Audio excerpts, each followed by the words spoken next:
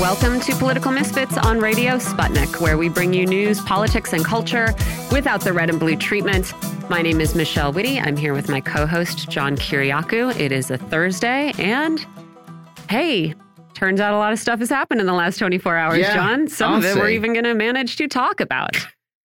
We have conflicting stories about what exactly happened on the Russian ship Moscow, the Moskva, which was definitely badly injured.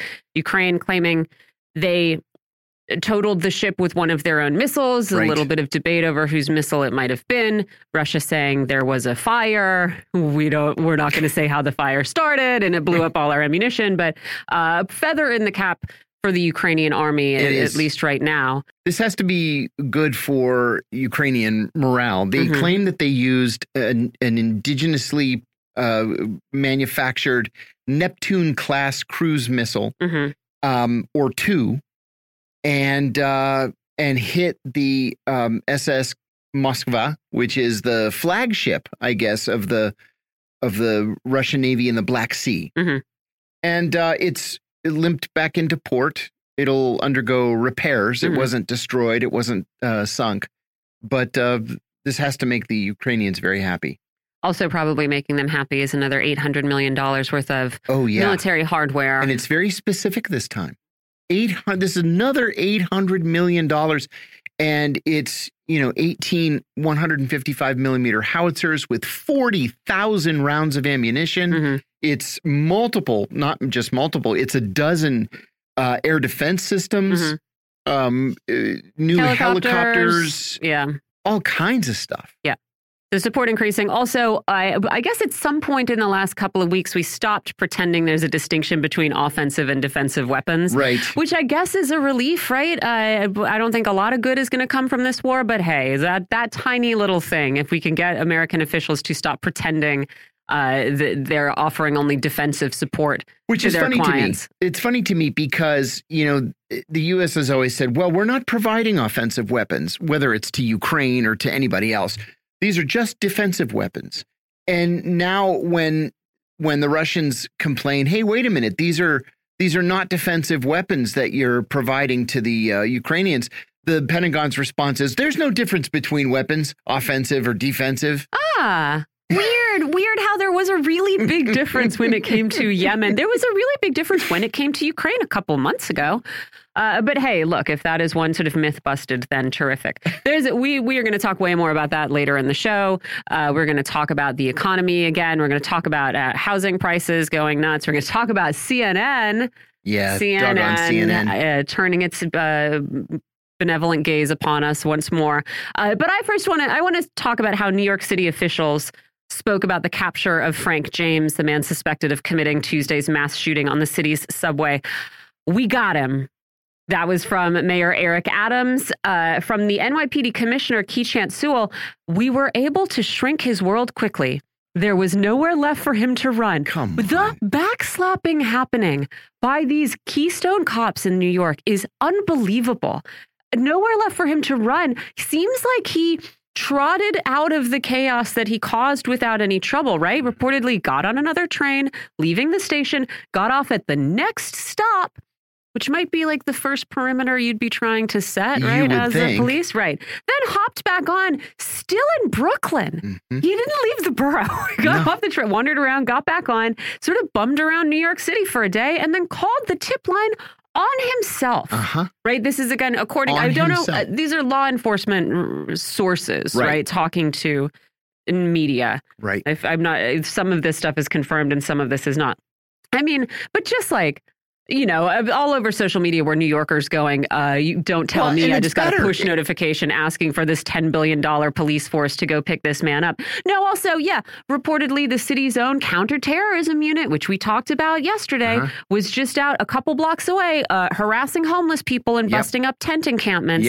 Absolutely incredibly and when useful. He called the tip line on himself. He said, hey, I'm in the East Village at such and such an intersection. Finally, the cops send some cars over there to get him. They get out, they're looking around, and a tourist points at the guy and says, oh, he's over there. And of course, now I want to take any glory away from Zach Tahan and his friends who said they spotted James. Yeah. They were going to call, and then they saw the police pulling up, and were like, oh, yeah, there he is. The owner of the bodega where he was working is also saying, actually, I saw the guy.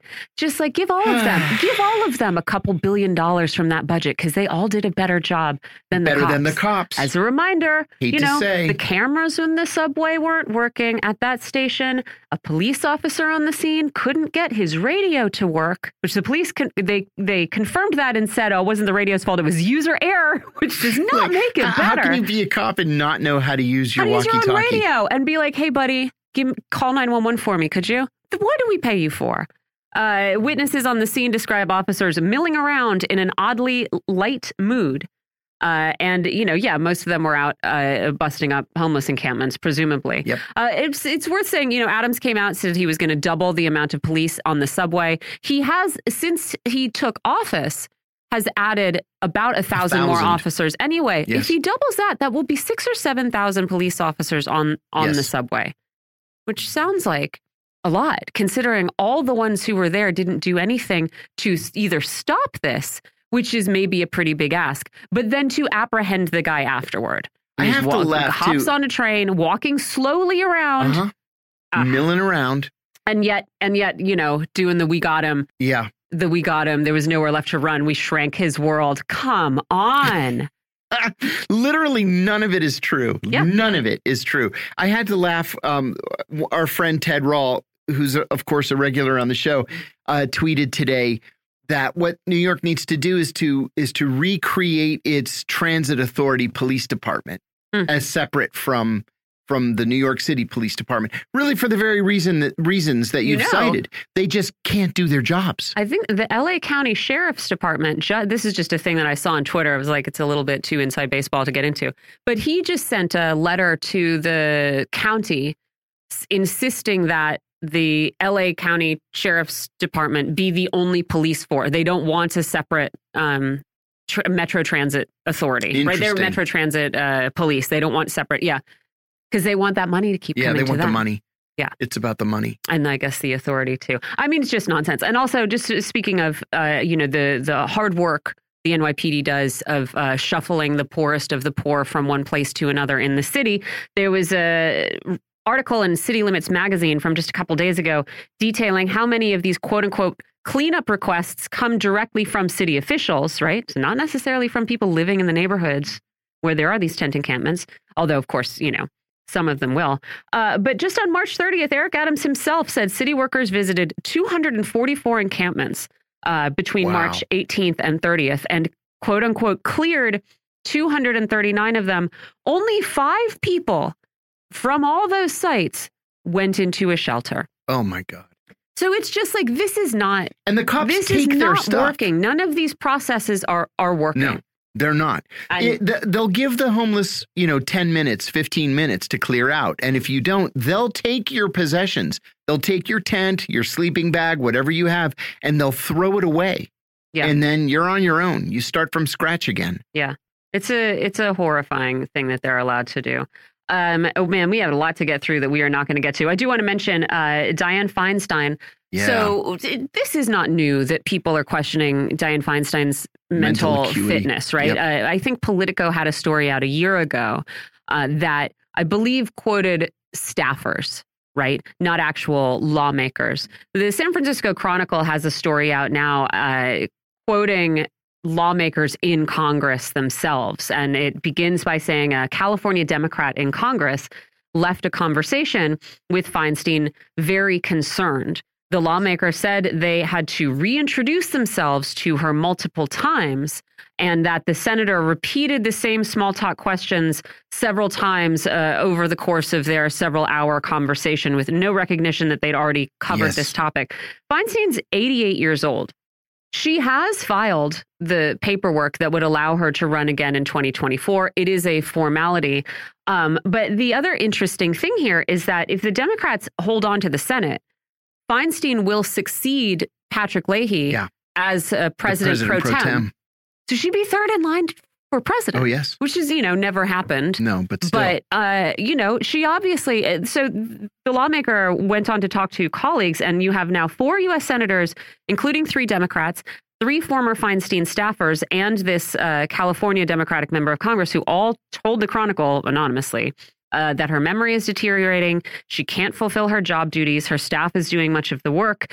She's a senator for a state of 40 million people.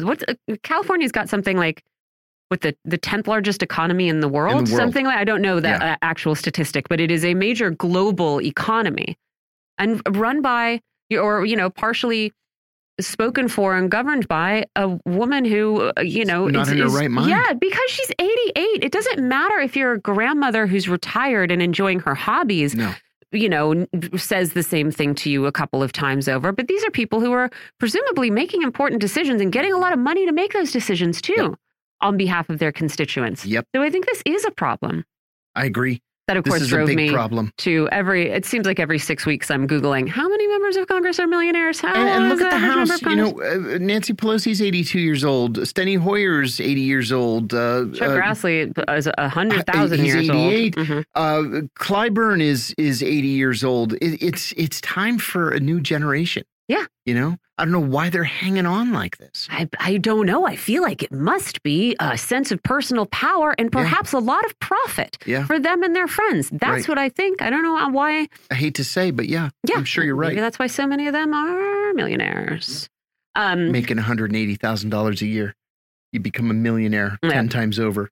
CNN had a little video out about yours truly, about Sputnik and how surprising and terrible it is that Russian media is allowed to be on American airwaves. It is unbelievable that this is allowed to happen. Yeah, we are going to talk about it more later in the show. So I'm just going to pull out what I thought was the best moment of the entire piece, which is when the CNN reporter, after talking to someone from the FCC who says, yeah, we can't. You can't just pull them off public airways. There is a thing. Yeah. So the reporter says, but on public airways, even if a station is backed by a country allegedly committing war crimes, they can, in the U.S., continue to broadcast. And, so a country allegedly committing war crimes, like the crime of invading another sovereign country, which is nothing that anyone in the United States knew anything about until Russia did it first, targeting civilian infrastructure deliberately, nothing that the United States knows anything about at all. Right. Indiscriminately bombing cities and putting civilians in harm's way, nothing that we know anything about in the United States. I mean, the reasons they are now offering for why Sputnik should be shut down are the actions of the Russian government in war, right? And allegedly committing war crimes. If we applied this standard to the United States, Voice of America, Radio Free Europe, Radio Liberty, all of those branches would have been shut down decades ago.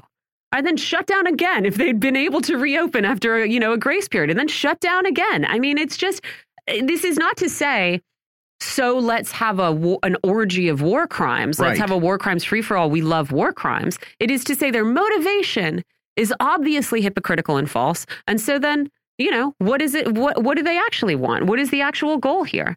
And again, if you don't want other state-sponsored media talking to you about this, maybe throw some support to the independent media in the United States that does, right? That's right.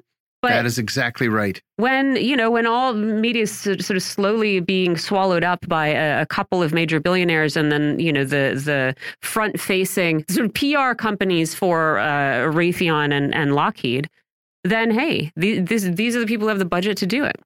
I also want to point out, they talk about war crimes, right? They say war crimes are the reason Sputnik shouldn't be able to operate. Then they quote James Clapper. Yeah, this is fantastic. Former U.S. Director of National Intelligence. I mean, which is, ridiculous enough. But to shout out to Morgan Artukina, who Sputnik News reporter, who clocked this immediately. James Clapper served in Vietnam, served through 73 combat support missions, including some over Laos and Cambodia. Countries we bombed the hell out of, despite never declaring war on them. Yeah, and in Laos in particular, the most bombed country on earth, that was just dumping ammunition that you didn't want to carry back. Well, this is from Thailand, right? Don't want to carry your ammunition back. Just dump it on the top of a bunch of people who are living in bamboo thatched huts. So they have to go hide in caves for years and years. So having an individual who has committed war crimes, right? If he was involved in any of that, to talk about how we should not be allowed to be on air because Russia's allegedly committing war crimes in Ukraine. I'm not flexible enough to do those kinds of backflips. Yeah. With a totally straight face. Yeah. That's the amazing thing. Which again, is just I would not personally want to be part of upholding a system where we are allowed to do those things and other people aren't. I would rather be sort of pointing day by day at the biggest villain when it comes to all of this stuff and saying nobody should be allowed to do this. Nobody should be doing this, including us, the worst offender. Anyway, so there is actually going to be more to say about that and a lot of other topics that we're going to get to later on. We're going to start that right now after we take a quick break here. You're listening to Political Misfits. Still, we're live in D.C. We're on Radio Sputnik, and we'll be right back.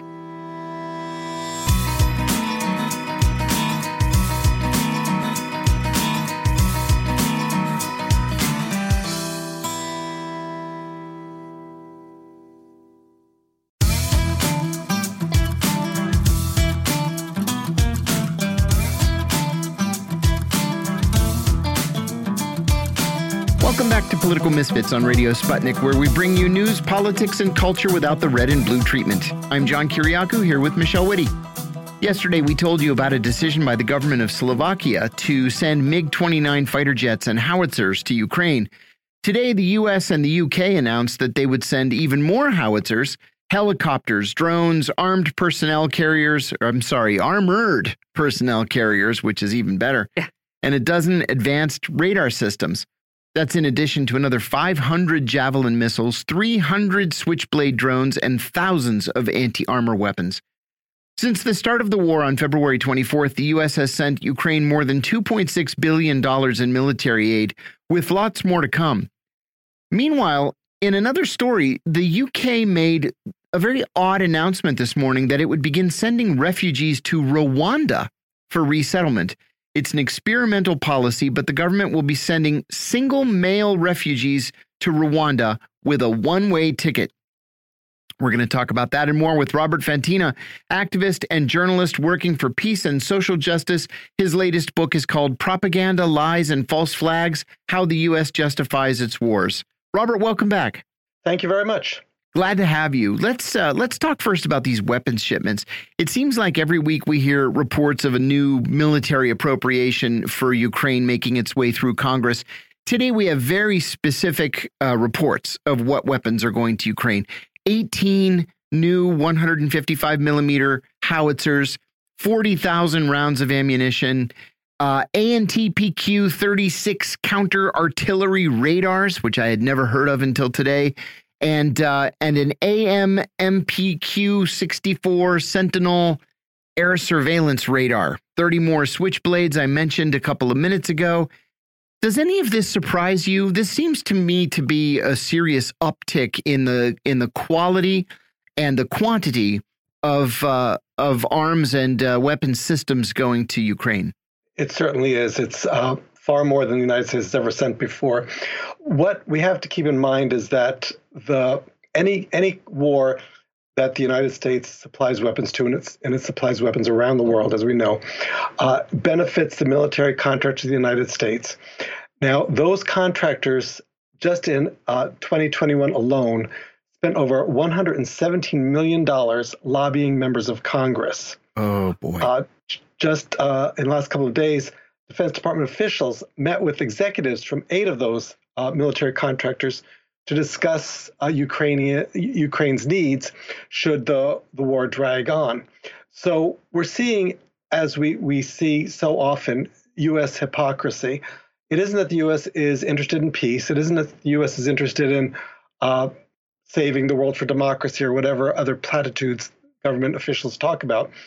It's simply a matter of more profits for the people who are in power. Now, these huge donations that go to members of Congress help them to get reelected. They're campaign contributions mainly, although there's sometimes fact-finding trips and so on. But when a country such as Ukraine asks for military assistance, then the military contractors expect that the investments they have made in getting U.S. members of Congress elected will be paid off. And that's what's happening in this case. You know, this is something that I think most Americans either don't pay any attention to or are willing to, I think, overlook. And that is the power and authority that defense contractors, our major defense contractors, have in Washington, D.C. Millions and millions of dollars going to lobbying, and then billions of dollars going from the appropriations committees through the Pentagon to the defense contractors. There are an awful lot of people getting rich in this war, in any war. And it seems to me that just like the case with Yemen, we have a national interest in making sure that this war lasts as long as possible. Yes, and that's a tragic thing. As you said, a lot of people aren't aware of this. The United States government for years has fostered the myth that it needs a strong defense because of its many enemies. Remember Rudy Giuliani saying that other countries hate the U.S. because of its freedoms, which is just a nonsensical statement. Nonsensical. And when you consider $117 million just last year, and that certainly wasn't the first year, it's been huge amounts of money for many years. And the United States is interested in maintaining these wars. Look at, as you mentioned, Yemen, Syria, the Syrian war that's been ongoing. Saudi Arabia is getting weapons from the United States to decimate Yemen. This is ongoing because it does make some people rich, and it's the same people who are getting rich all the time. They're simply getting richer. Yes. The lobby groups in the United States have tremendous amounts of power. They have far more power than the average voter, whose voice in the government is extremely limited. Yes, I think that's exactly right. Let's talk about these weapons for one more second. One of the complaints that we're hearing from the Russian side is that these are offensive weapons, not defensive weapons. First of all, does that matter? And secondly, I want to get your reaction to the U.S. response. This is from the Pentagon, that there is no such thing as offensive versus defensive weapons, which is exactly the opposite of what the U.S. position has been historically. Yes, let's talk about that for a minute. Defensive weapons are generally quite short range. They're designed to block or prevent an attack that's coming onto a nation's borders, coming within their borders. They're not designed for long distance because that is what offensive weapons do. They are meant to for example, rockets to be fired long distances into another country to destroy something in that country. So to say that there is no difference between offensive and defensive is simply a myth. But for the United States, as long as it's military, they don't care whether it's offensive or defensive. They just want to sell it. And does it matter? Well, if the Ukrainian government is getting offensive weapons, what does that mean for the future? If it's going to have these, if it overcomes the Russian invasion, and then it has offensive weapons, which no country should have. If no country had those, no country would need defensive weapons, but that's another conversation. But it does matter that these are offensive weapons because it will potentially change the Ukraine position from simply defensive to offensive, and may impact Russia more directly. And I'm talking about Russian civilians, hospitals, and so on. It will give the Ukraine the capacity to commit the same kinds of war crimes that Russia is committing in Ukraine. Right. We mentioned yesterday on the show that that the Slovak government was going to provide MiG-29s to Ukraine. This is what they had been provided by the Soviets back in the day. They used Russian spare parts. They're transitioning to American fighter jets, and so they're donating these MiG-29s to Ukraine, and the U.S. is going to replace them with old, I think they were F-16s. The Slovak MiGs are old; they're Soviet era. but Ukrainian pilots train on these MiGs. Is this going to boost the capabilities of the Ukrainian Air Force measurably, or are these just too old to do anything? Well, it will certainly increase their capabilities of the Ukrainian Air Force. Whether it will be significant is in question. But regardless of that, the United States will also generously make up any difference by the weaponry that it's sending and the strength of the weapons. So these Slovak transfers of the MiG-29s will have an impact, certainly, but it's not going to be a significant impact that will be game-changing. Okay. That makes sense to me. Today, there were media reports that that the Russian Black Sea flagship, the SS Moskva, was hit by an explosion. The Ukrainians are saying that they struck the ship when they fired 2 Neptune-class cruise missiles at it. The Russians are saying that there was a fire on board that ignited a weapons cache. They're investigating it. The ship is now limping back into port. How important is this?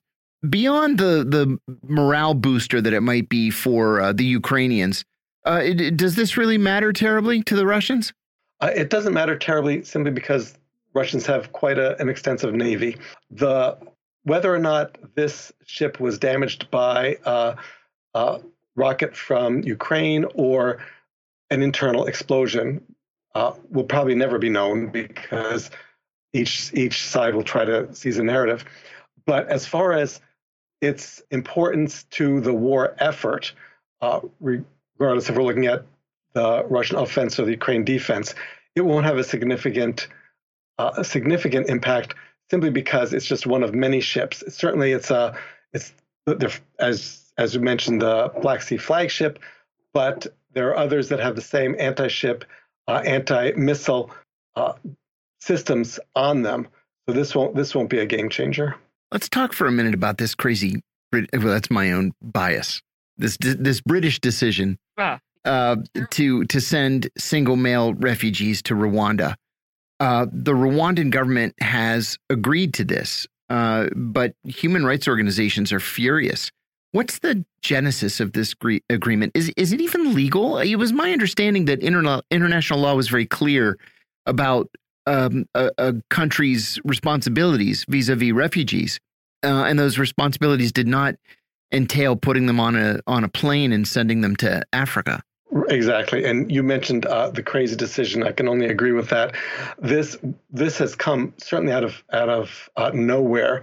The genesis of this agreement is simply that the British government doesn't want any more refugees. I think it was Boris Johnson who said that Britain's compassion is limitless, but its ability to accommodate refugees isn't. Yes. Well, Britain's compassion is certainly not limitless. It's very limited. The fact that they're sending just single male refugees, the fact they're sending anyone out of the country is in violation, as you mentioned, of international law. Also, sending them to Rwanda, which has an atrocious human rights record. These are people who are going to wind up in Rwanda, incarcerated in terrible conditions, possibly worse than what they were fleeing. They had made the very dangerous journey to reach a country that they thought where they thought they would be safe, and instead the British government is simply sending them back to awful conditions. There's certainly some. Johnson will get some points on this among some people in Britain by saying, "Oh, he's protecting their borders. He's not letting these foreigners in." But what he's doing is really violation of international law, violation of human decency, and certainly violation of the human rights of these people that he's deporting. Yeah, I would agree. He made a point of saying that these refugees would not be housed in hotels, that they would be housed in detention centers. So not only are they going back to Rwanda, Not back to Rwanda. Not only are they thousands of going miles, to Rwanda, yeah. they could be from Syria or Afghanistan for all we know. We don't have any idea. But for the crime of attempting to cross the sea and seek asylum in Europe, they will be detained thousands of miles away in a country they probably have never been to. Or maybe even never heard of. In a detention center, no less. I mean, what kind of future? There is no future. You're in a detention center in Rwanda, and then what? It's not like they're going to have a job waiting for you, you know, in this detention center. It's what makes it. It's not just the crime of attempting to enter Great Britain. It's the crime of trying to stay alive. Yeah, trying to save their lives from wherever they're coming from, whether it's Afghanistan or Syria or Yemen or wherever it might be. These people were in desperate situations. They had to be in order to attempt this trip from any of those countries to get to any countries where refugees are currently fleeing in large numbers.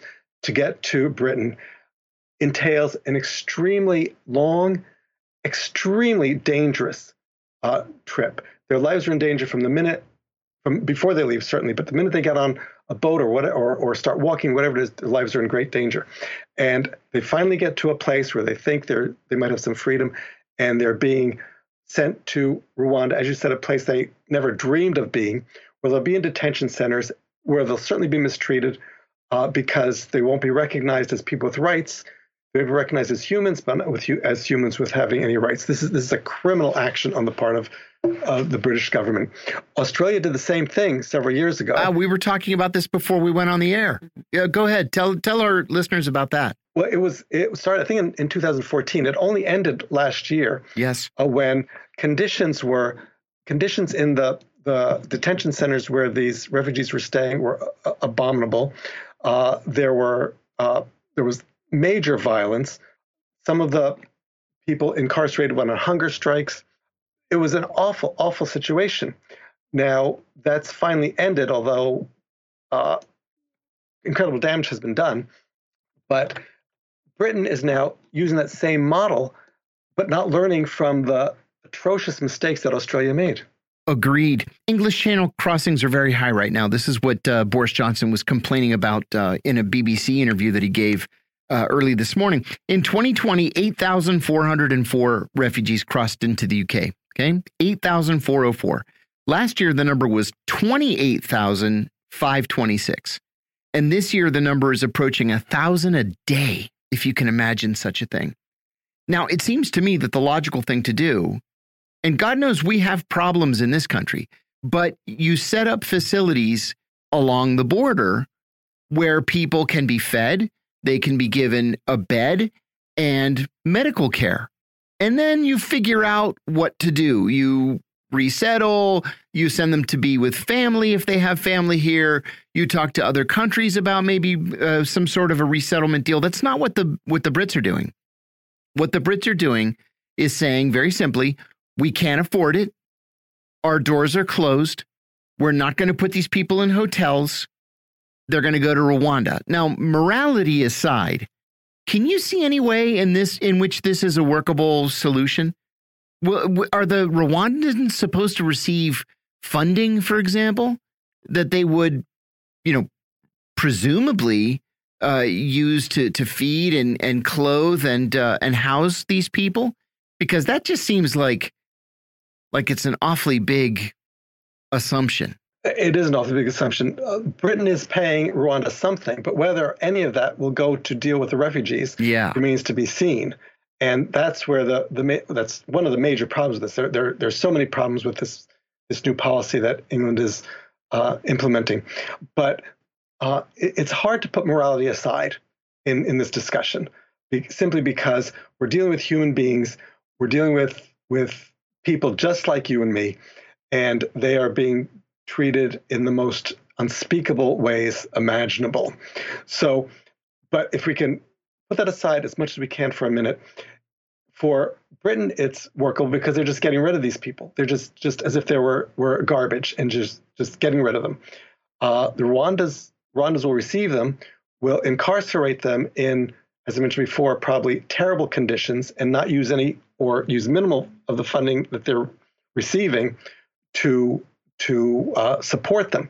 But as far as anything about schooling, housing, employment, the possibility of them having a future in Rwanda, there's no possibility of that happening. 0% chance that will happen. I can't even imagine. I mean, if you did a study to find the poorest place on earth, or one of the poorest places on earth where you could send somebody, it would be Rwanda. Besides all the famous or infamous, maybe, human rights problems that the country has, genocides, for example. It's criminal history. It's just unspeakable. Right. And on top of that, I mean, they can't feed their own people. And now they're going to be taking single male refugees. It just makes no sense to me. But that leads to my next question. Can you see any other countries following suit? Is this a model for other countries? The reason I ask is because public opinion polls in places like, most importantly, Germany and France, but also Greece, Italy, Spain, Hungary, Poland, have turned pretty solidly against refugees, especially in the last year or so. So should we expect to see more of these weird resettlement side deals being negotiated? That's very possible, unfortunately. However, regarding the agreement that England has made with Rwanda, there's a huge outcry among human rights organizations that this is simply criminal. Hopefully that will stem the tide a little bit, and that these other countries that you've mentioned will not try to make the same kinds of deals, because they could make the same kinds of deals with Rwanda. It's a very poor country. It doesn't care about these people. Any country can ship them there, pay Rwanda some money, and the Rwanda government's happy. They have some money, and they don't have to really care about. They put them in a cell and basically forget about them. So hopefully, human rights organizations will prevent these things from happening on a large scale, and hopefully they will defeat the decision by the English government to do it. It's being fought in the courts. What we have to remember, though, is why are these people fleeing their countries? In most cases, it's because of war. Yemen, Syria, so many places. Afghanistan. Afghanistan. There are some economic migrants. Certainly, they just are looking for a better life. But many of them are fleeing war. Well, if you look at the source of these wars, in Syria, the United States is supporting, and has since the start of the war, supported anti-government terrorist groups. In Yemen, the United States is supporting the Saudi war that wants to reinstall a very repressive government. So these people are fleeing these and other countries. Afghanistan, 20 years, the United States decimated that country, because they need to either save their lives or they need to have something above bare existence. If the United States would simply stop its interference around the world, allow countries to run their own governments, none of them are perfect, certainly, but allow them to provide opportunities for their people to work, to go to school, to raise their families, then we will see an end to refugees. This would be better for the refugees, and it's what must happen. However, we go back to our earlier discussion with the profit motive. And as long as that's there, the wars will continue. Robert Fantina, thanks for joining us. Robert is an activist and journalist working for peace and social justice. His latest book is called Propaganda, Lies, and False Flags: How the U.S. Justifies Its Wars. You're listening to Political Misfits on Radio Sputnik. We'll take a short break and come right back.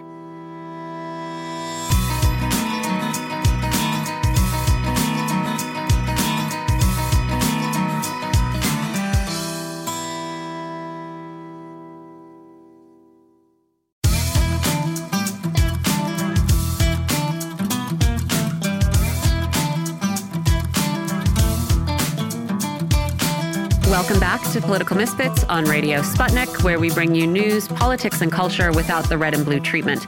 I'm Michelle Witte here with John Kiriakou, turning to economic topics, both domestic and international. We're going to talk about food prices and what we could see over the coming year as those prices continue to climb, hitting records in February and in March.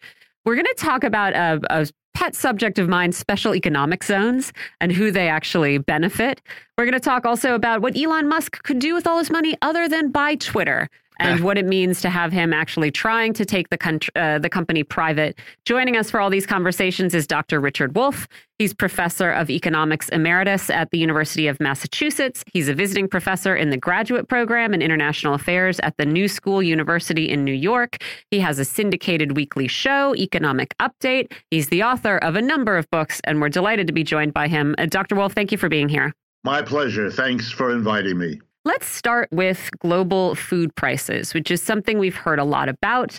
I want to ask about what the impact could be in countries that are already in dire economic straits.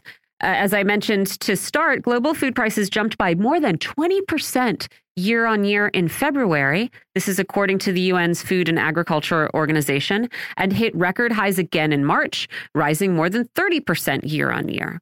A lot of that is due to increases in the price of grains and oils, which Russia and Ukraine are major exporters of, but other commodities are also getting more expensive. And so I want to ask what these price increases mean for countries that rely on these imports, and also ask what effect sanctions on Russia will have on these prices in the future. Well, I'm glad you asked, because it's a way of giving lessons in basic economics that have somehow eluded an awful lot of people. So let's do it very simply. Food is obviously a basic requirement of human life. We can't live if we don't eat. So you might imagine that if it's a basic thing, like air and water and other basics, that it would be distributed in some way that reflected a society's values, for example, that all human life is equally valuable, that equality is important, and that something as important as food be distributed equally, sort of like we distribute air and basically water. We don't do that. We use instead an economic system, capitalism, and the mechanism of distribution it has, the market. And what that means is if you use a market and anything for any reason becomes scarce, in other words, that there's not enough of it given the demand for it, the way a market works is it solves the problem of what to do when you don't have enough for everybody who wants it. And it solves it in a very particular way. The scarce items, in this case, food, is given to those who have the most money. The way this works is the scarce item has its price go up. And as the price goes up, poor people can't afford it anymore, so they drop away. They don't get it because they can't afford to pay for it. The scarce item, in this case food, then goes to those who have the money, who are relatively richer or wealthier, and therefore in a position to pay the higher prices. So the way we're distributing scarce food in the global economy today is by raising its price, the way you just summarized, and much more, by the way, is coming, in case anyone's wondering. And so we are effectively rationing the scarce food and giving it less to people who are poor and more to people who are rich. If that offends anyone listening, then the problem here is not this or that detail. It's a market system of distribution. And a footnote, back in World War II, which wasn't all that many years ago, when the United States had to deflect a lot of resources to fight World War II against Japan and against Germany, we did not want the reduction of food production in America because our resources were going into the war. We didn't want the reduction of food to be distributed by a market because that would be unfair, we then said, because only the rich could then afford to feed themselves, and you'd have a spectacle like a wealthy person being able to pay the high price for milk to give to their cat, while poor people couldn't have milk for their children, etc. So what the United States government did then was to create what was called a rationing system. the government of the United States during the early 1940s distributed ration tickets to Americans. And if you went to a store to buy milk or meat or sugar or coffee or gasoline for your car, money was not what was the thing to pay. You had to have a ration card. If you had money but no ration card, the seller, the merchant, was prohibited by law from giving it to you. And you might smile when I tell you what the principle was in handing out ration cards. Here we go. To each family according to their need. If you had a bunch of children in your family, say under the age of 15, you got more milk ration cards than if you were an elderly couple with no children in your family. Mm-hmm. And that way we distributed food based on people's need, equally considered in terms of the criteria of numbers of people or ages of people. We did not allow the market to do that. And the amazing, sad thing about America today, and indeed the whole world, is that we are not even talking about that kind of a rationing system. We're simply assuming that somehow the market has to do it without facing the injustice built in to the market mechanism. No, and so let me ask, I mean, we are, obviously people in the United States are suffering from the effects of inflation, but we are also sitting pretty comfortably in a grain exporting country. So we're going to be in a position to, if we choose to, make a bunch of money off of these high prices. And I want to know, like, are these prices going to translate relatively soon into the possibility of mass hunger in countries that have to import most of what they eat? Absolutely. And by the way, I wouldn't be quite as quick as you are about the United States. When the markets around the world start showing rising prices, American grain exporters are going to be looking at a situation where they might be able to get more money for their wheat or their corn or their soybeans or whatever it is they produce by shipping it overseas to where people are so desperate they'll pay God knows how much money. And then you'll see shortages begin to develop here and prices will go up and suddenly people will be readjusting their diet and with all kinds of medical health effects that we can't even predict. Let me add a footnote here. We also allow, in a capitalist free enterprise system, every producer of food, whether we're talking about the farm where it's grown or the food processor who then packages and ships and processes it and so forth. If you add up all the employers in America, all the people who hire, they're the ones who set prices. And that's a tiny minority of our people. I mean, less than 1% of the American population are employers. We are overwhelmingly a country of employees, which is usual in capitalism, which means we as employees have to pay the prices that they as employers set.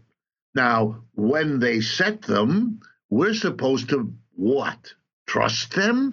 Believe in them? Well, let me give you an advice. I've been a professor of economics all my life. I've also taught in business schools. What we teach the American businessman or woman who goes to a business school is that the name of the game in business is to make money. The name of the game in business is to be profitable. Your career will do well if you make more profit for your employer, and it'll go in the other direction if you don't.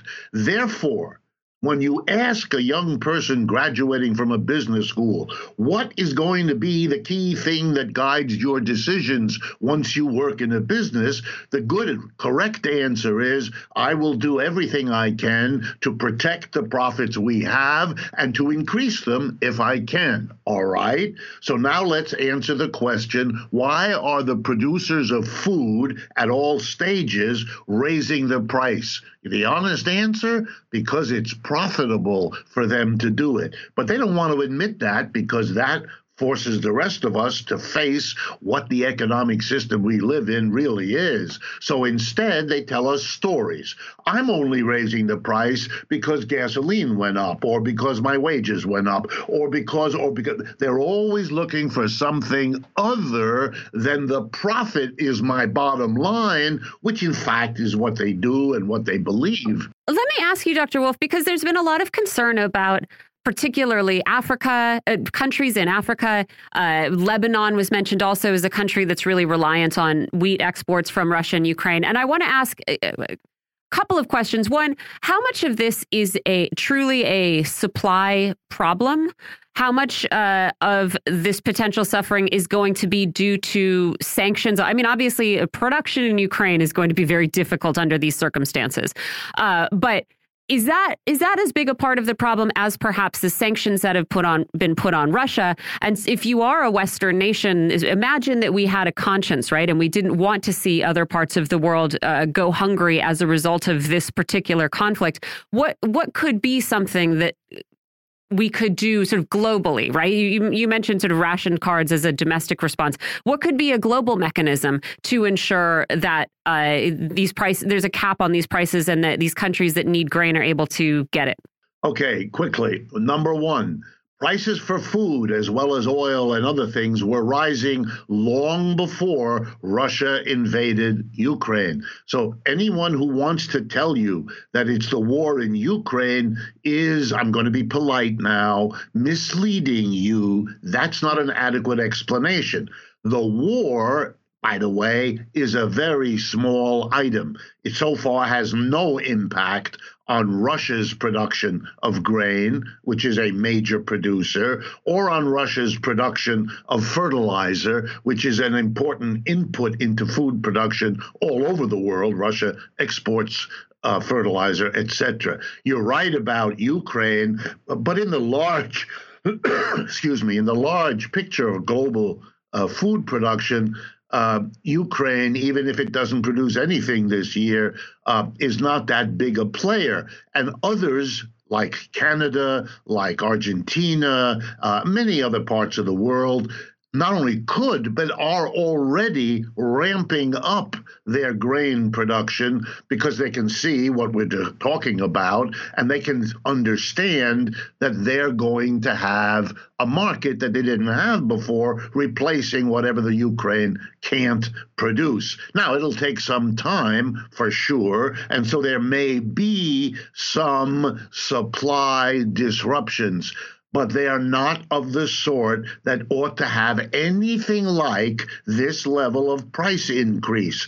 So the conclusion you need to draw is that what's mostly happening here is that, how shall I put it? It's one of the little mantras you teach in economics, that the logic of the seller is to charge, quote, whatever the market will bear. Well, what that means is the food processors, the food shippers, the food businesses in a capitalist world see an opportunity to do what they're in business to do, make more money. And the way to do it now is to raise the price because everybody else's prices are going up, so you won't get in trouble for being the only one. And you can point to the war and to the sanctions and other things and claim that they're disturbing. And there's a grain of truth to that. But the bottom line is you could absorb most of that. Supply disruptions are not a new phenomena. Mm-hmm. They happen all the time because of climate change, because of weather change, because of other kinds of political disruptions that happen. Now, on your last point, rationing is something that could be done globally. The Food and Agriculture Organization out of Rome, that's part of the United Nations, has procedures for that kind of thing because it's happened before in different parts of the world.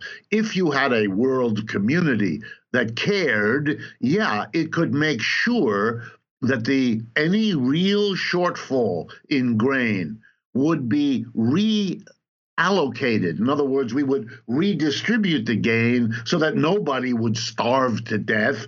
We would all have to make adjustments. Certain kinds of grains would be a little scarcer than others. We might have to substitute corn for wheat in some cases, soybeans for corn in other cases, whether that be feeding animals, which is a major use of grain, maybe do a little less of that, build up a little more of the grain available directly for consumption rather than meat. I mean, there are lots of ways of coping. It's really a political question whether particularly the rich countries like ours take some initiative to do this or they don't. And to be honest, at this point, the initiative taken by this government is somewhere between nothing and nothing. Yeah, it seems to be requesting that companies show some patriotism. But that, of course, is only to do with U.S. consumers, right? You had Hakeem Jeffries, is that his name?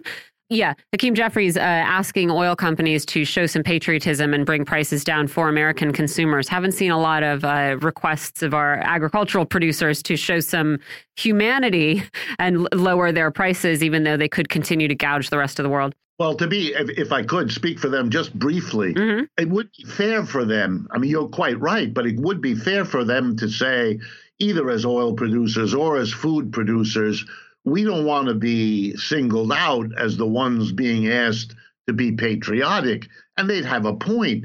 This is something that a government of the whole society, so that we can, again, I remind you of the rationing, that we can do something that is a better, more just service to our whole population, not put all the burden on this one or that one, but say, okay, let's have a general adjustment. And that's what rationing was designed to do.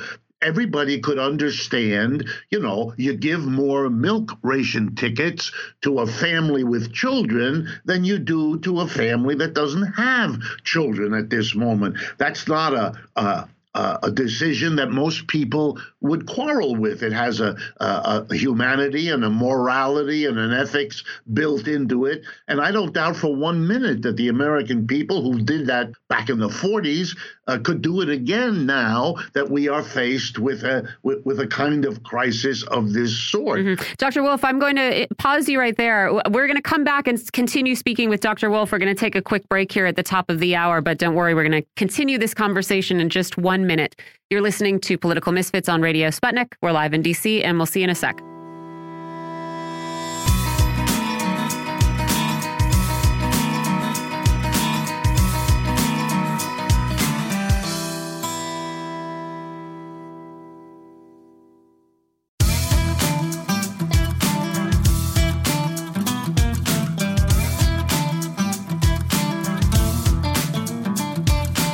Welcome back to Political Misfits on Radio Sputnik, where we bring you news, politics, and culture without the red and blue treatment. I'm Michelle Witte here with John Kiriakou, continuing our economic discussion with Dr. Richard Wolff, economics professor, international affairs professor, radio host, and author. And Dr. Wolff, I wanted to ask you, in light of what we have been saying, right, about global food prices, about the different mechanisms available to stabilize them should one wish. I wanted to ask in this context how we should view the remarks by Treasury Secretary Janet Yellen warning that countries that have remained neutral on the war in Ukraine and that have maintained economic ties to Russia risk economic isolation. I wonder what you think she is suggesting here. I'm embarrassed by what she says. It strikes me as a bizarre attempt to turn the world upside down. Let me explain. The United Nations, a week or so ago, in the General Assembly, voted on removing Russia from something called the Human Rights Council. And it was an interesting moment when they took a vote. There are 193 countries in the world that are members of the UN General Assembly, 193.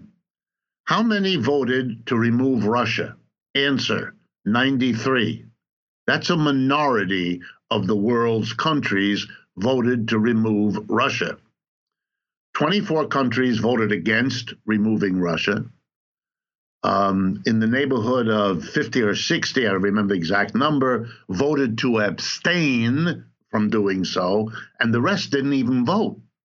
This is not a world in which the people who are against excluding Russia are some kind of isolated minority.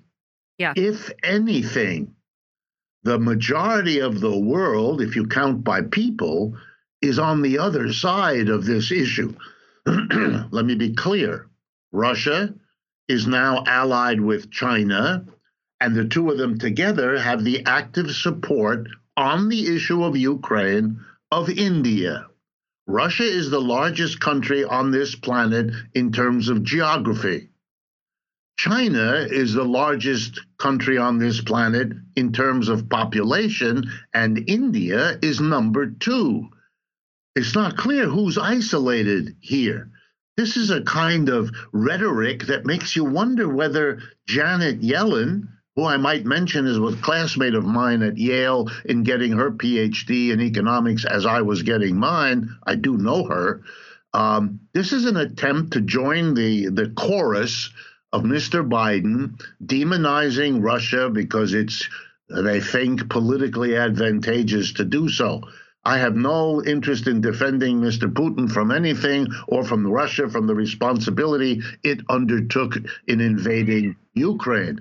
But the rest of this is a bubble the United States is living in, the isolation that most Americans better worry about, if they haven't already, is the isolation of the United States and parts of Western Europe as being the only ones that are on this tear around the invasion of Ukraine. It is for the rest of the world, and I read the foreign press every day. For the rest of the world, it is a bit of a mystery what is going on in London and New York and maybe in Berlin. But for the rest of the world, doesn't look like that at all, the way it looks in those countries. They are isolated, US, UK, Germany, much more than the rest of the world.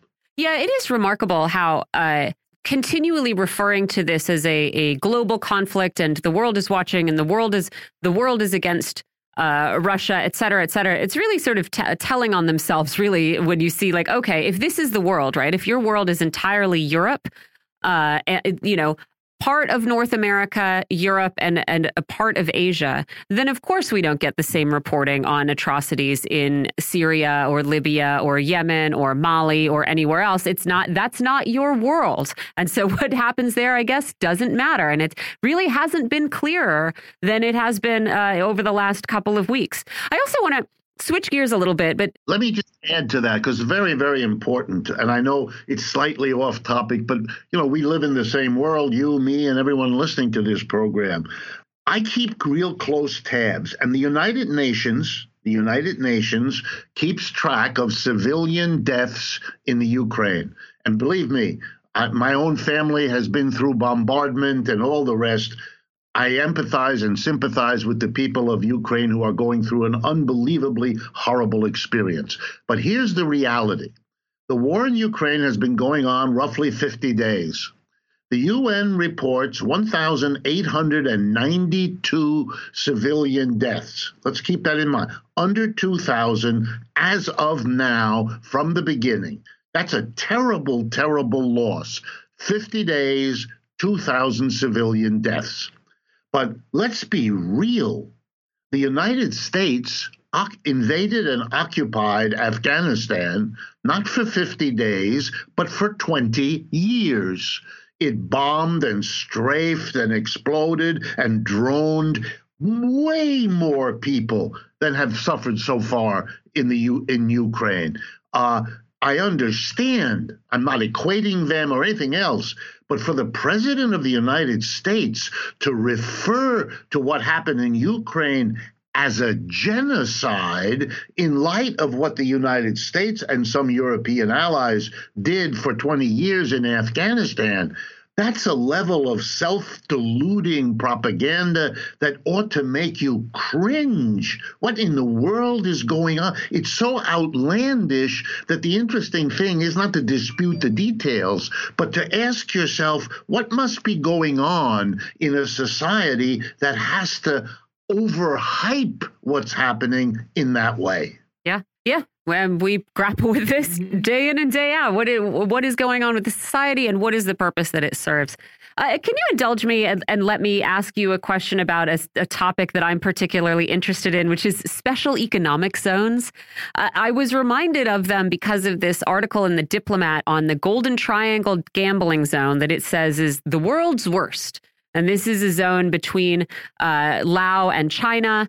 The Diplomat alleges that it is a hotbed of sexual exploitation and human trafficking.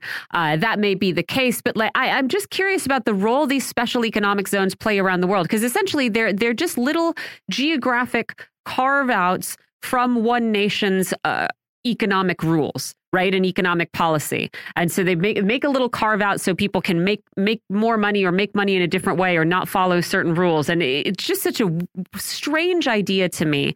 And I wonder if you could talk to us a little bit about how they work and who they usually benefit. Yes, well, it's an old idea. It's been around for many, many decades. It has had a different set of names over the years.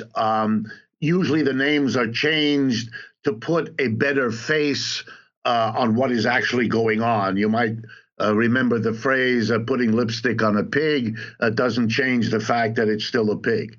What this is a inducement to big business, and that's really what it's been all along.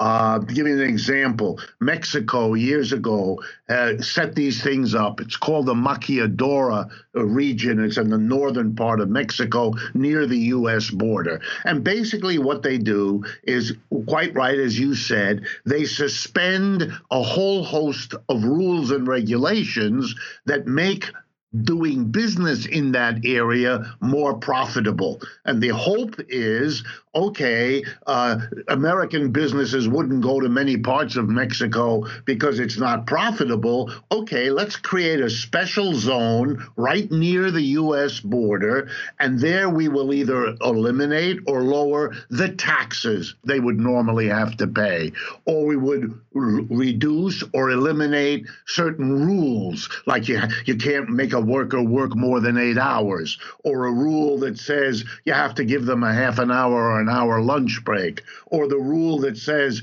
you can't employ children below a certain age. You suspend whatever rules you think will bring businesses to you. And usually you consult with the businesses if you're one of these governments, and you find out what they want, and then you give that to them in that special zone. You call it a special zone because you don't want to say, we've made the thing more profitable for those folks to bring them here, because if you said that, then people would ask, gee, what do we get for giving them more profits? Mm-hmm. And the answer is child labor, fewer taxes that mean we can't provide public In other words, you'd have to face what the government is doing. This way, the whole thing is hidden by a phrase like special economic zone, and then you give out a statistic like 2,600 people got a job, which may be true, by the way, but it has to be weighed, that benefit, against what the costs were in the taxes they don't get anymore and in the conditions those workers will have to work under. If you ever visit the Maquiladora factories on the border there in Mexico, you'll see that you've not done a service to anybody unless you are thinking of yourself as the kind of person who can justify horrific work conditions, horrible pay scales on the grounds that it might have been even worse for those people if you hadn't done it. Yeah, I've seen them. I've lived in lots of different places where they had different economic zones, and always thought this is just letting you, just grabbing a little bit of territory on which to exploit you a little bit further. Thank you so much for indulging me with that. That was author, radio host, and economics professor Richard Wolff. Thanks again for joining us. My pleasure. Thank you. You're listening to Political Misfits on Radio Sputnik. We're live in D.C., and we'll be right back.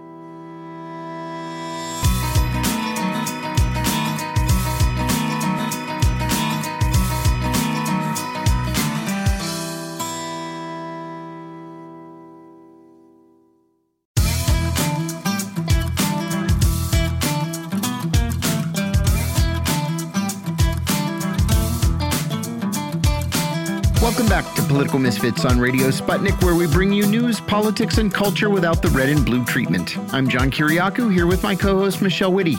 CNN had a story today that criticizes the fact that Sputnik News is still on the air.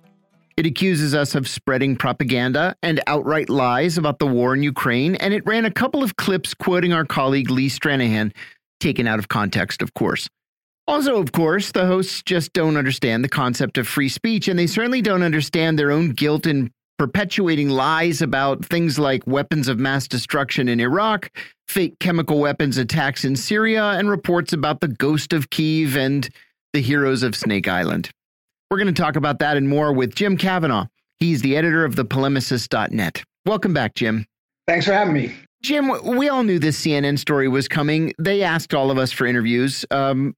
We all ignored them except for our colleague Garland Nixon, who, much to his credit, agreed to give them an interview if they would do it live.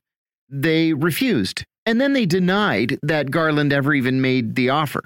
Was this a gratuitous cheap shot, or do you think that this is something that we at Sputnik should be increasingly worried about? And not the thing about Garland. I mean, just the overall idea that they need to knock us off the air. They feel compelled to knock us off the air. Should we be worried?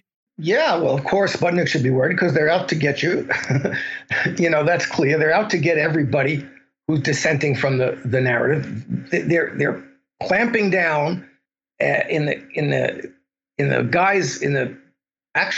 paradigm of wartime censorship in the United States, and they're out to get anybody who's dissenting from the narrative, and especially some a media organization that's funded from Russia. So that's, but it's not just Sputnik who should worry about it. Everybody should be worried about every American should be worried about what's been going on with this kind of censorship in media and social media over the last couple of years, and it's getting worse and worse.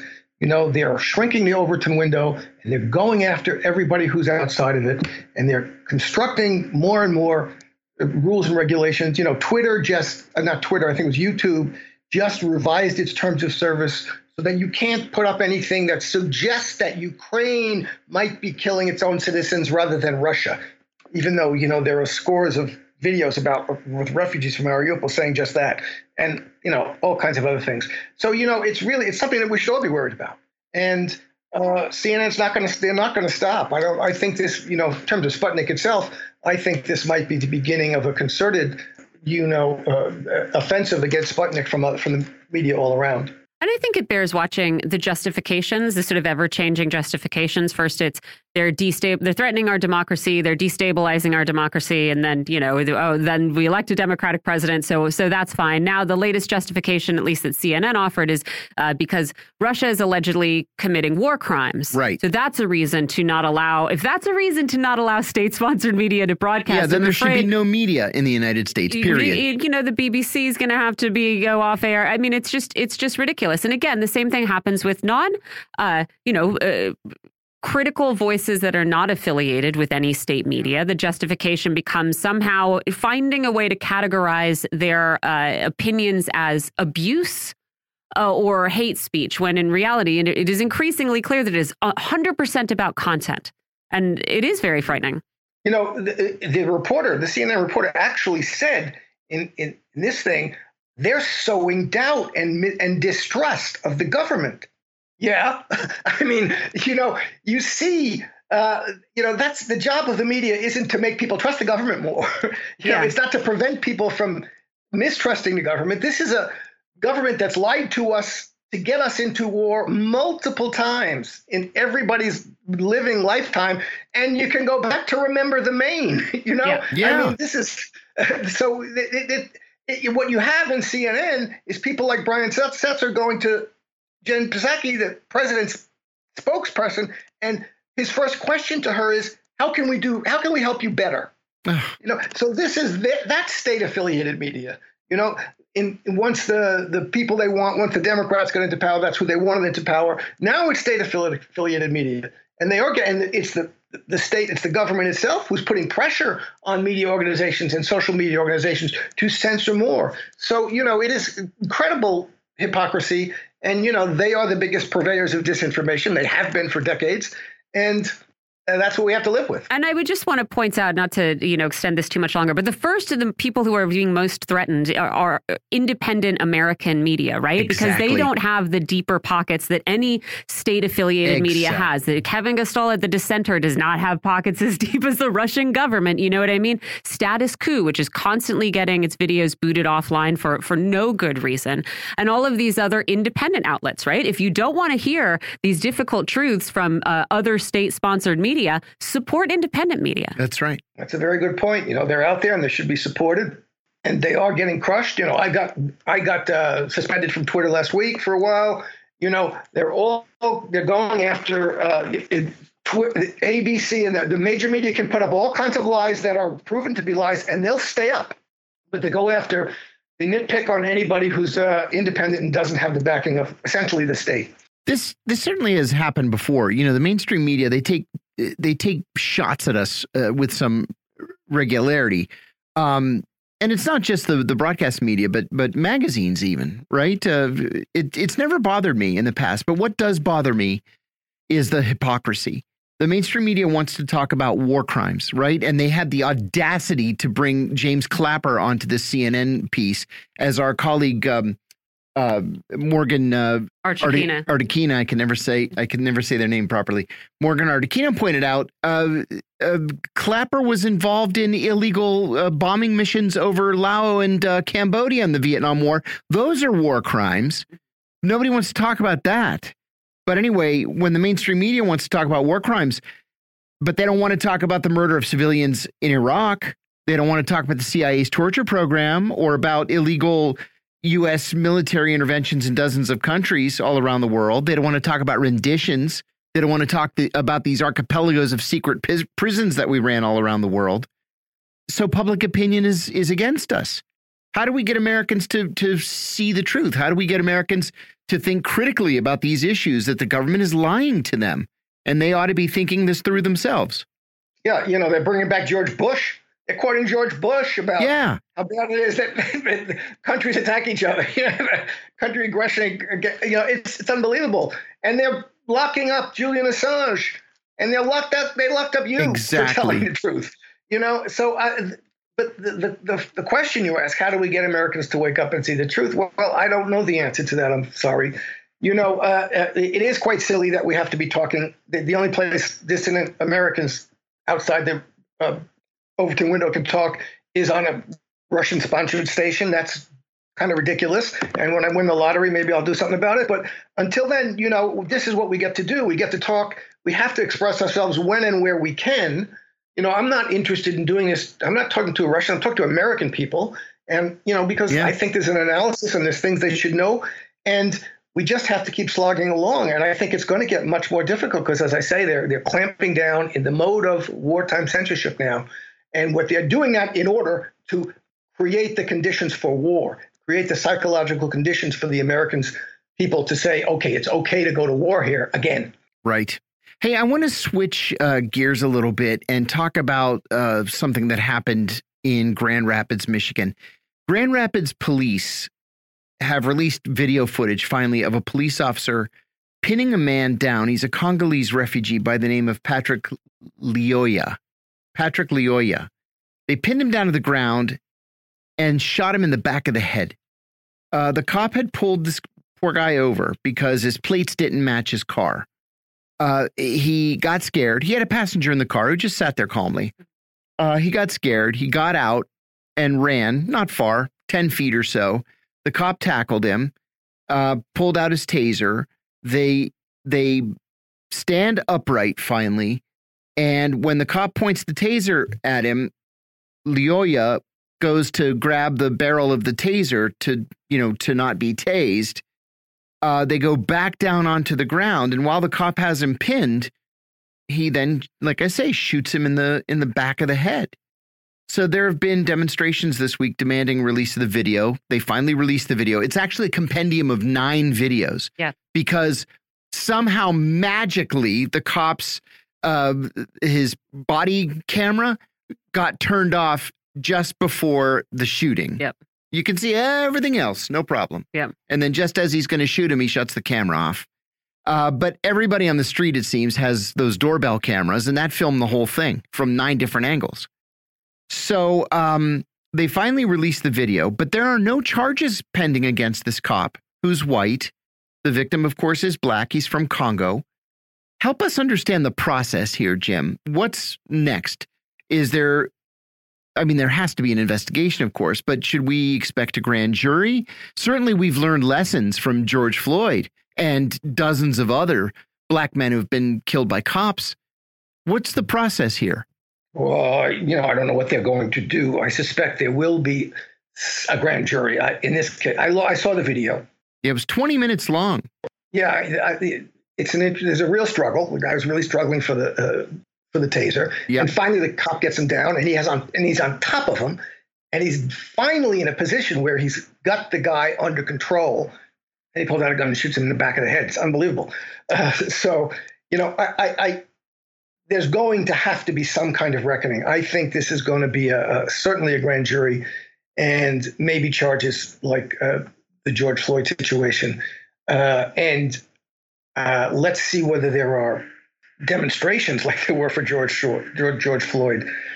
But this is going to keep going on because the fundamental problems of policing in the United States have not gone away. They're not going to go away.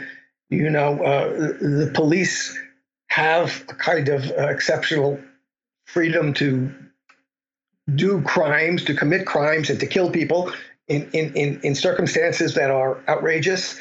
And that's because the social situation of the United States is such that you need police to tamp down the social pathologies and the social violence that's out there.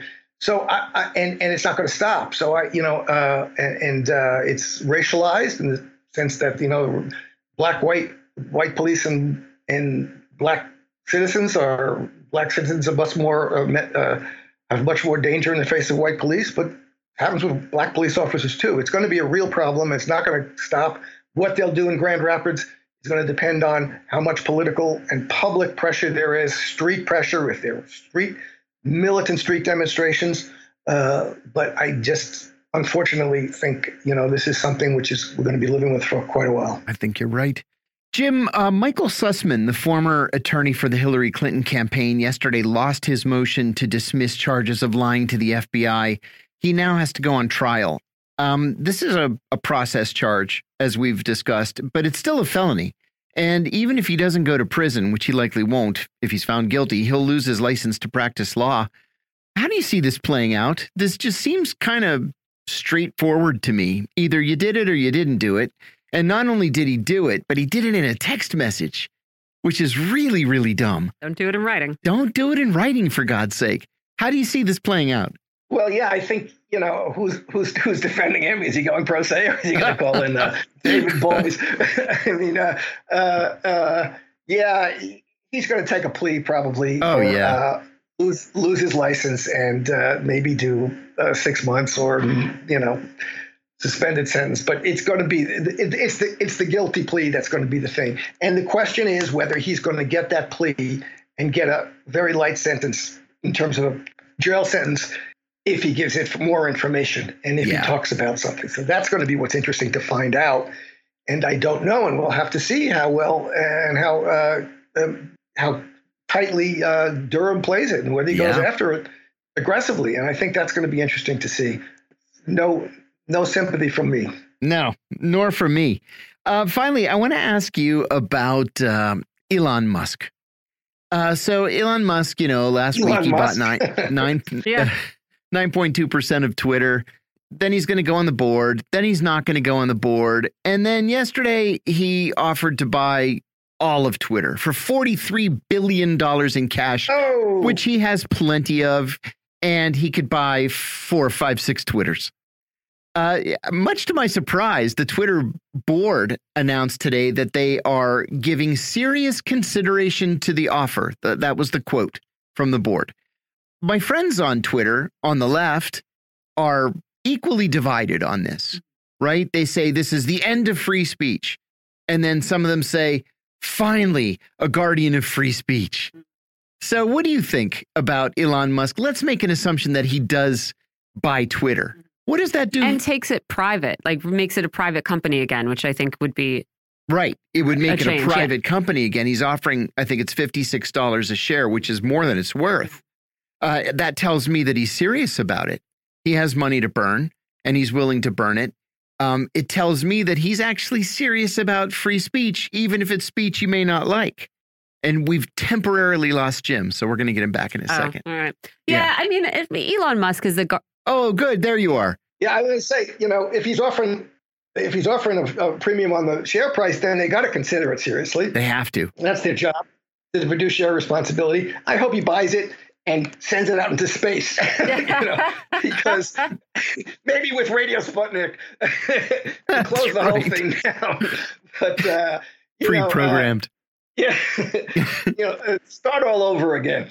But I don't have any, illusions about or any hope for Elon Musk doing. I mean, maybe he will open it up more, because I think really the current, even since Dorsey has left, I think the current management is closing it down more. Oh, I agree.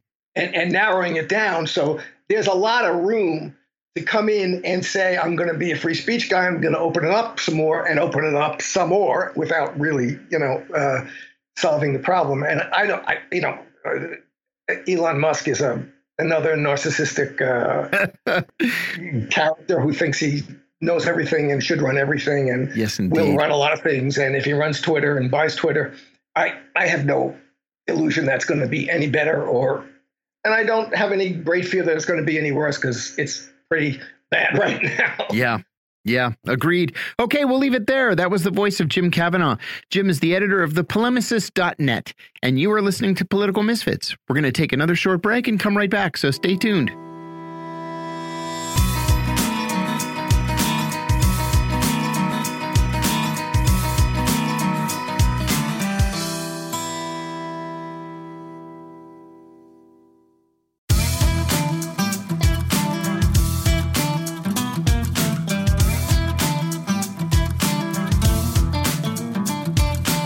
Welcome back to Political Misfits on Radio Sputnik, where we bring you news, politics, and culture without the red and blue treatment. I'm Michelle Witte here with John Kiriakou. And John, I'd like to tell you the best story that I have heard about NFTs so far. And it involves Jack Dorsey, so it sort of carries on the coattails of our last conversation. So a crypto entrepreneur last year bought an NFT of Jack Dorsey's first ever tweet. It didn't say, it just said like setting up my Twitter or whatever, but he invested in it. He bought it for $2.9 million. Are you kidding me? Thinking this is going to be a great a great investment. I'm a crypto investor. NFTs are the hot new thing, which we haven't heard anything about for a while now, which is why this delights me. He listed the NFT for sale again last week for $48 million.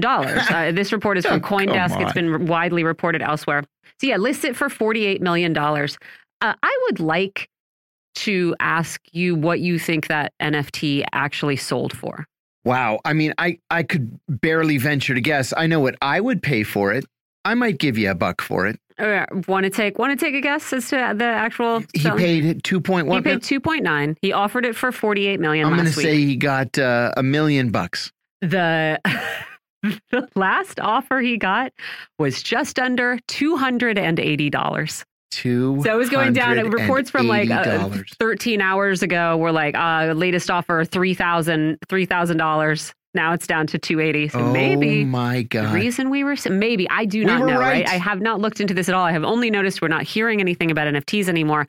But maybe all of those efforts to suddenly get regular people to invest in NFTs was because they were going bust faster than anyone anticipated. It was a pump and dump. Mm-hmm. You know, I told you I've sheepishly admitted that I watched this absolutely awful show called 90 Day Fiancé, right? I'm addicted to it. And I generally don't like stuff like this. But anyway, there's a couple on there that decided to sell an NFT of a photograph of their feet. They thought that it would appear to, more prurient interests and people who are foot fetishists and what have you. I would love to sell photos of my feet, man. I just want to make money selling pictures of my feet. Someone tell me how to do it. I'd be happy to do that. They didn't sell a single one. Oh, that's so sad. So they shut it down. Oh, no. Not a single one. How bad looking were their feet? Well, I think what it is that foot porn is free. Yeah. That's the problem. That's the problem with it. I don't know. People apparently still pay for some things. Like some people, I think, like to pay for whatever they're getting. There are interesting sites where you can find people doing that. Like, I met a woman just once. videos of people putting on capes. Oh, yeah. All right, sure. I met a woman once who got paid to have somebody videotape her in spike heels, stepping on bugs, squashing bugs. People get off on that. Yeah. I don't like the killing bugs part. No. But fruit, it's not for me. Look, text me. See? There's a lot of money there potentially. Now our guest is on the line. This is mortifying. No, we're coming back to talk about serious topics. Look, that NFT, that was a serious, little weird economic moment we were having with NFTs. Then we got derailed into what John and I would do for money. I want to come back now and talk about housing prices, folks. Housing prices, mortgages, and what is to be done, if anything, in the short and medium term. Here to talk to us about it is Ron Kluwer. He's Illinois Market President of Gorman & Company, and he's an affordable housing advocate, which we need right now. Ron, thank you for being here. Thanks for having me. So whenever we talk to you, we talk about how hard it is getting to buy a home in the United States. But in the last week, it feels like it's gotten much, much harder. On the show last week, I think I talked about the surge in housing prices, meaning that monthly mortgage payments are something like 55% higher than they were last year. And I think a lot of that has to do with mortgage rates, which now are averaging 5% for the first time in a decade. And of course, this is connected to the Federal Reserve's process of rate hiking to slow down inflation. But it really feels like regular people are being used as the feds brake on the economy, right? And we are suffering for it. And so I wonder what you are seeing in terms of both mortgage rates and home prices and what you would predict for the next year or so. I think sadly, I'm looking forward to a time where we talk and it's good news. Me too. It's not going to be in the next year. Yep.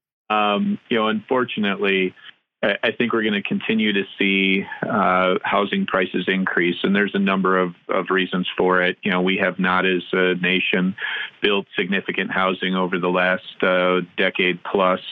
Many, especially Midwestern markets, still trying to recover from the Great Recession and just starting to see housing production come back. So we have a limited supply. We have, folks who are able to move and move quickly, heating up the prices of those units that are on the market and selling because, they could own two homes, or they could, pay for one home while they're waiting to sell another home. And the other pieces of post-COVID, or I guess we're still amidst COVID economy, is that you're seeing remote housing, the desire to work remotely continuing to increase. And so those in that market, there was an 80+% increase in January, folks buying a second home for remote working. So the demand is remaining very high, but the supply is remaining very low. So continued increases in housing price.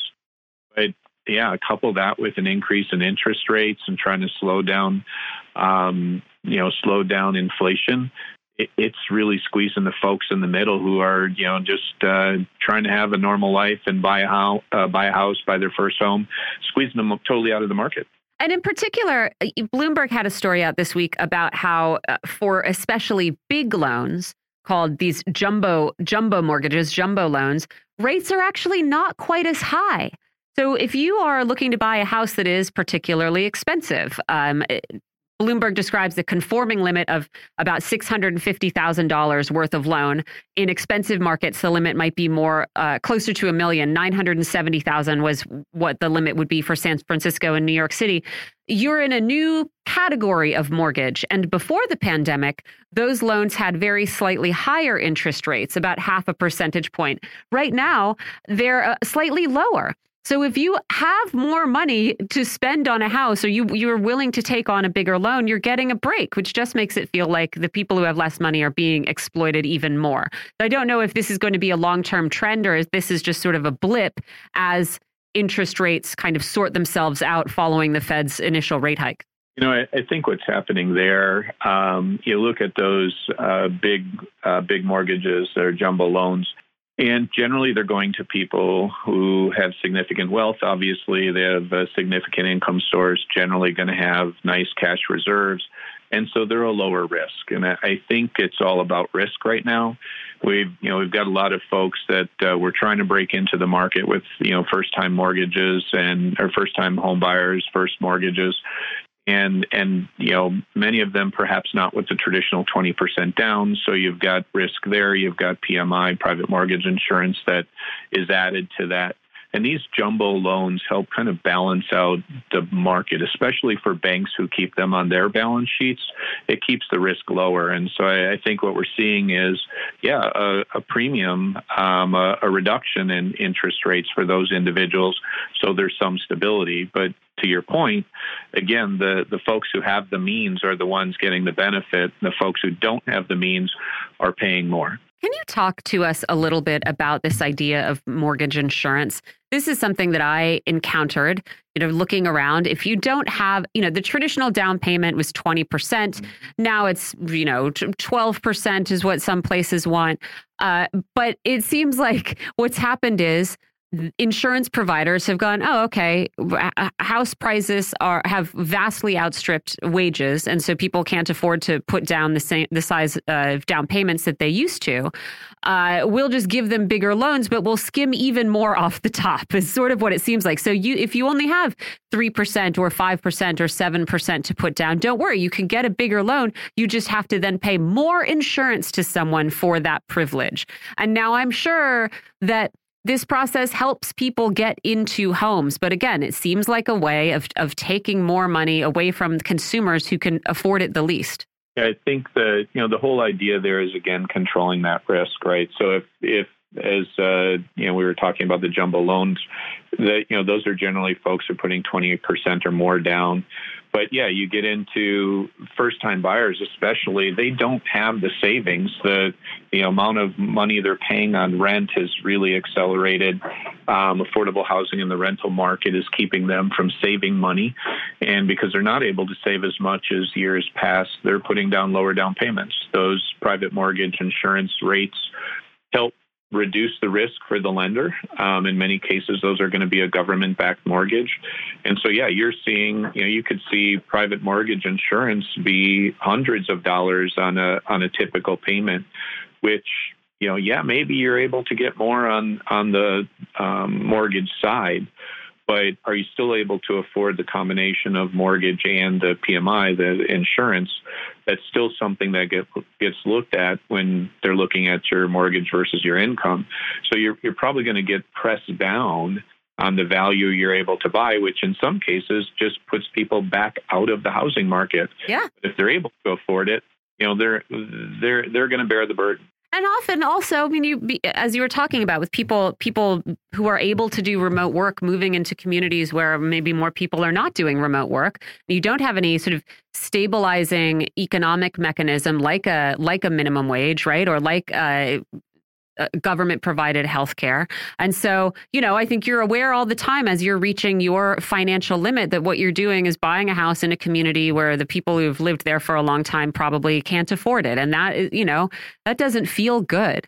I want to ask about what could be done at the governmental level, what could be done sort of with political will to solve this problem. I don't think we are going to affect the operations of the Federal Reserve, but Joe Biden has talked about building more housing, which would be a fine long-term solution. But I wonder what is being proposed for the medium or short term, right? Canada has banned foreign investors from buying homes for the next 2 years. I know a group of housing industry leaders last month wrote to Joe Biden to request that he launch a council on housing affordability, saying actions by the Federal Reserve need to be countered by other actions to stop housing from becoming impossible to purchase. And so I wonder what kind of mechanisms could be leveraged here to give some short-term alleviation right now. Sure. I mean, we're seeing different homebuyer programs start to come out, especially state housing finance agencies using some of the ARPA funds to create buyer incentives. So, there's a couple of things at play here. One, you're looking at how do we help folks who needed down payment to perhaps alleviate some of that PMI, that insurance that's there. So we're seeing those buyer programs, or especially first-time buyer programs, step in and provide additional capital. So maybe you don't need the PMI, hopefully. We're also seeing them in communities where the housing market has not really come back. I mean, I live in Rockford, Illinois, and areas of my community, we don't have a housing market that's stable in many of our neighborhoods. And so you go into this neighborhood where housing is declining, and the condition of housing is declining. And so you have an investor who maybe wants to put money in it, or a developer, or a single individual, right, who wants to put money into their home and buy a house that perhaps has been foreclosed on or was sitting in a land bank, and really reinvest in the neighborhood. And then the house value is significantly lower than the actual cost of buying and fixing the house. So some of that ARPA money is going to programs that are addressed to take care of the appraisal gap, the amount where the project is or the property is higher than the actual worth. So there's some unique ways that those issues are being addressed, but clearly it's not enough. And what will that do long term to Americans trying to afford the American dream? I don't see an end in sight even there that will have equitable solutions that'll make a meaningful difference in the near term. I mean, what about mechanisms to, say, prevent single-family homes from being bought up as investment properties by huge pension companies, which I'm sure we talked about the last time we spoke? I know that there was a recent 60 Minutes piece about this, and I believe that the developer defended himself by saying, the amount of homes that we buy is a fraction of the available stock. But I think also you could assess that this might be the beginning of a trend, especially as fewer and fewer people are able to afford a single family home. I mean, would you see any kind of political will to prevent that from happening if the Biden administration keeps talking about available housing stock and how important it is to have this stock? Well, okay. It doesn't make much difference if people are only able to rent it and not able to buy it. So I wonder if you see maybe any political will to control that activity at all. At the moment, I don't. If we're going to be blatantly honest about it, I don't see any political will. I think what people hang their hat on, what decision makers hang their hat on, is that these buyers are stabilizing a market. But I would disagree. I think depending on the location and the value of those investments and how much of the market they're taking up, they could be really destabilizing the market. You're taking so many home buyers out of the market. I just don't see the will there yet. I hope that's likely to change. But I do think the idea of having a housing commission where these items are assessed and we have meaningful conversations that can help change policy is absolutely essential. Well, let's hope he responds to that letter. I think it was only sent this week, maybe just a couple of days ago. Ron Kluwer, one of these days we were going to have you on to talk about some very good news. I'm going to cross my fingers and hope that's the case. In the meantime, that was Ron Kluwer. He's an affordable housing advocate and Illinois market president of Gorman and Company. Thank you so much for joining us, even if it was kind of blue. No worries. Thank you. You're listening to Political Misfits on Radio Sputnik. We're live in D.C., and we'll be right back.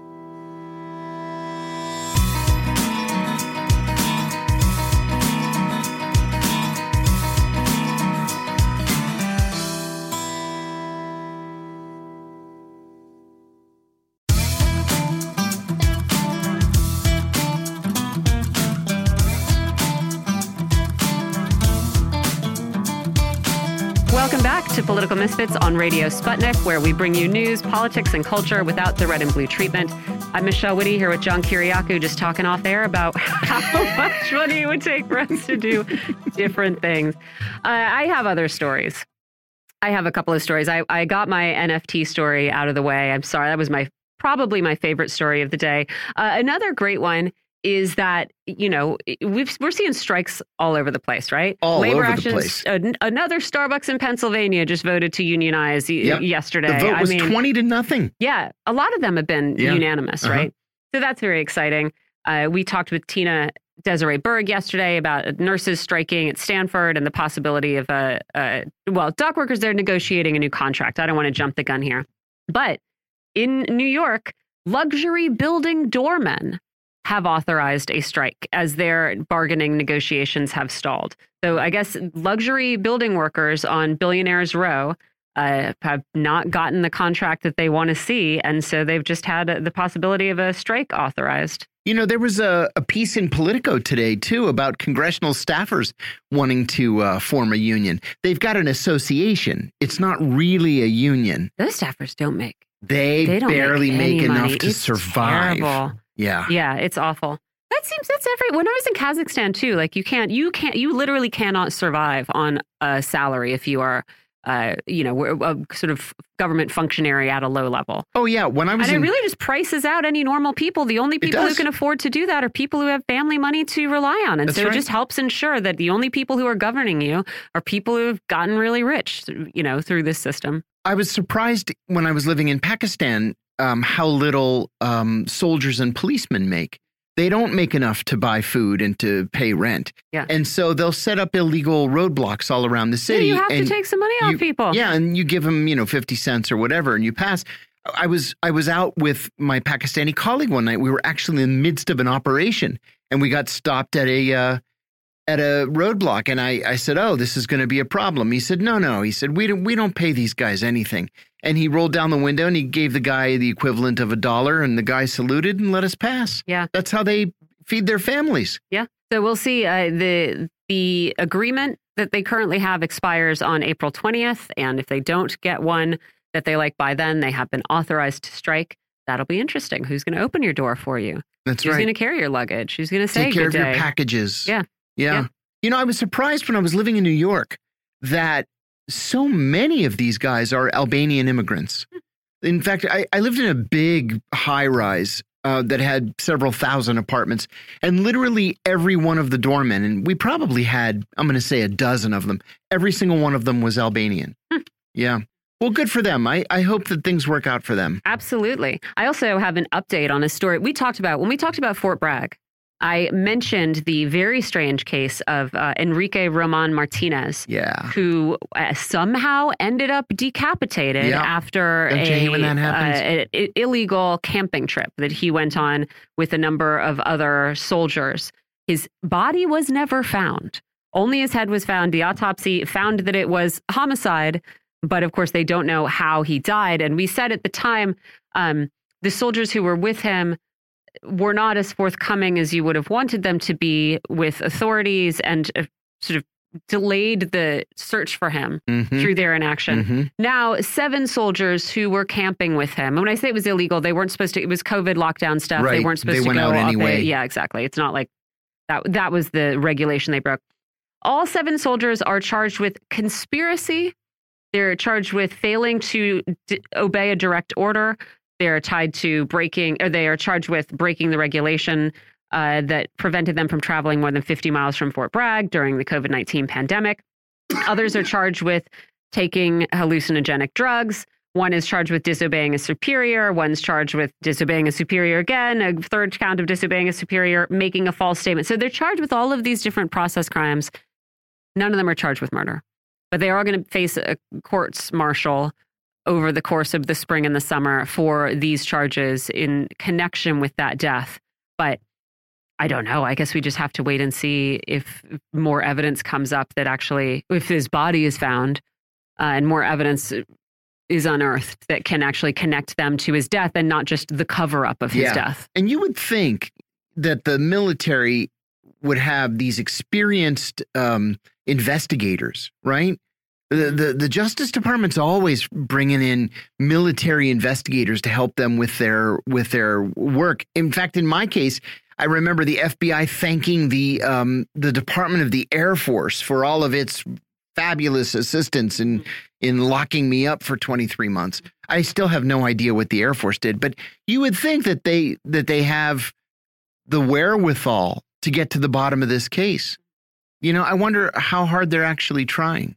Because you've got 8 guys, and what, you can't get a single one of them to flip on the others? Yeah. Come on. Yeah.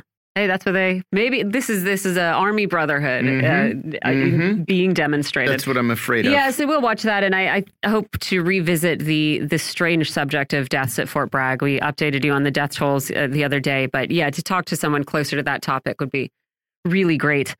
Feel good news. I don't know if you were excited for Pam and Tommy, the Hulu miniseries. I actually kind of was. Yes. I slightly know Pam Anderson through Julian Assange, and I'm pulling for her. Did you know that she's on Broadway now? No. She's playing Roxy Hart on Broadway in Chicago. You're kidding me. Yeah. And she has a really dedicated fan base who were really excited. They gave her standing ovations, according to CBS and other stories about it. So that's true. I didn't know she sang. I didn't know she sang either. Yeah. So yeah, a little bit of a comeback. She was not associated with that Hulu series. No. I think she made a statement saying it felt like being victimized all over again, which is too bad. But it was definitely a sympathetic portrayal of what happens to them. I have to say, I have a great deal of respect for her. For sure. She has this reputation of being kind of a bimbo. It's just simply not true. Yeah. Not true at all. No, she's just cute and friendly and bubbly. And also, who cares? Like, what is a bimbo anyway? What is a bimbo? It's just sort of like if you are friendly and warm and you look a certain way, you must also be stupid. Exactly. If you just take away the stupid part, there's nothing wrong with being like nice to be around and hot. Extroverted and friendly. Yeah, and that's hot. Fine. Yeah. Pam Anderson didn't do anything wrong and didn't deserve the way that she was treated after that sex tape came out that she had nothing to do with. Nothing to do with. And she just got married about 1.5 years ago to a guy that had been hired to be her bodyguard. And she said that this was the first time that she's ever like truly been in love, that she finally gets to experience what that's like. Is she still married to him? I don't. Do you know something? I cannot confirm. I'm not sure. Hasn't had great luck in marriage, but hey, neither have I. So. Yeah, neither have I. Exactly. And also in news that this is in the Daily Star, so let's just sprinkle some salt on it. Little bit. Just in case anybody out there listening needed a new goal, a grandmother in Brazil is hoping for a call from the Guinness Book of World Records for becoming the oldest woman to get tattooed. She has a number of other tattoos. She's 105 years old, and she decided it was time to go get another one and see if she could, make a name for herself. What is the tattoo? Do we know? She already has a tattoo of a rose. She has a tattoo of a hummingbird drinking nectar. Let me see. What is she got a golden key inked on her arm and the phrase, "Only love builds." Okay. Beautiful, right? Yeah, good.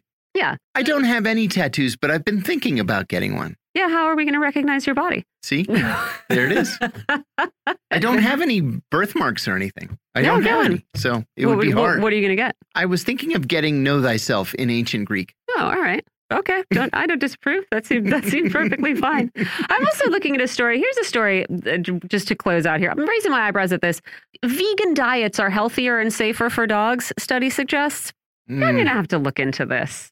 I'm a vegetarian, but I don't make my dog be a vegetarian, and I cook her meat. Look, that's just I can make the choice, but I don't necessarily think that it would be right to put that on a dog. A study found that dogs like vegan diets, and they went to the vet less often and had fewer general complaints. How do they get their protein? I mean, I don't know. I literally do not know. I was about to guess eggs, but some people don't consider eggs vegan, so I'm not sure. I will say they were slightly edged out in good health by dogs that were eating a raw meat diet. But they think that you can't necessarily count on those because those dogs were also a little bit younger. So I'm going to be looking into this. If I could safely make my dog vegetarian, I might try it, but I have my doubts. We're going to have to go on that note. That was fun. Yeah, it was fun. Thanks to all our guests. Thanks to our engineering and production team. And on behalf of John Kiriakou and myself, Michelle Witte, thanks for listening. We'll see you tomorrow. Bye.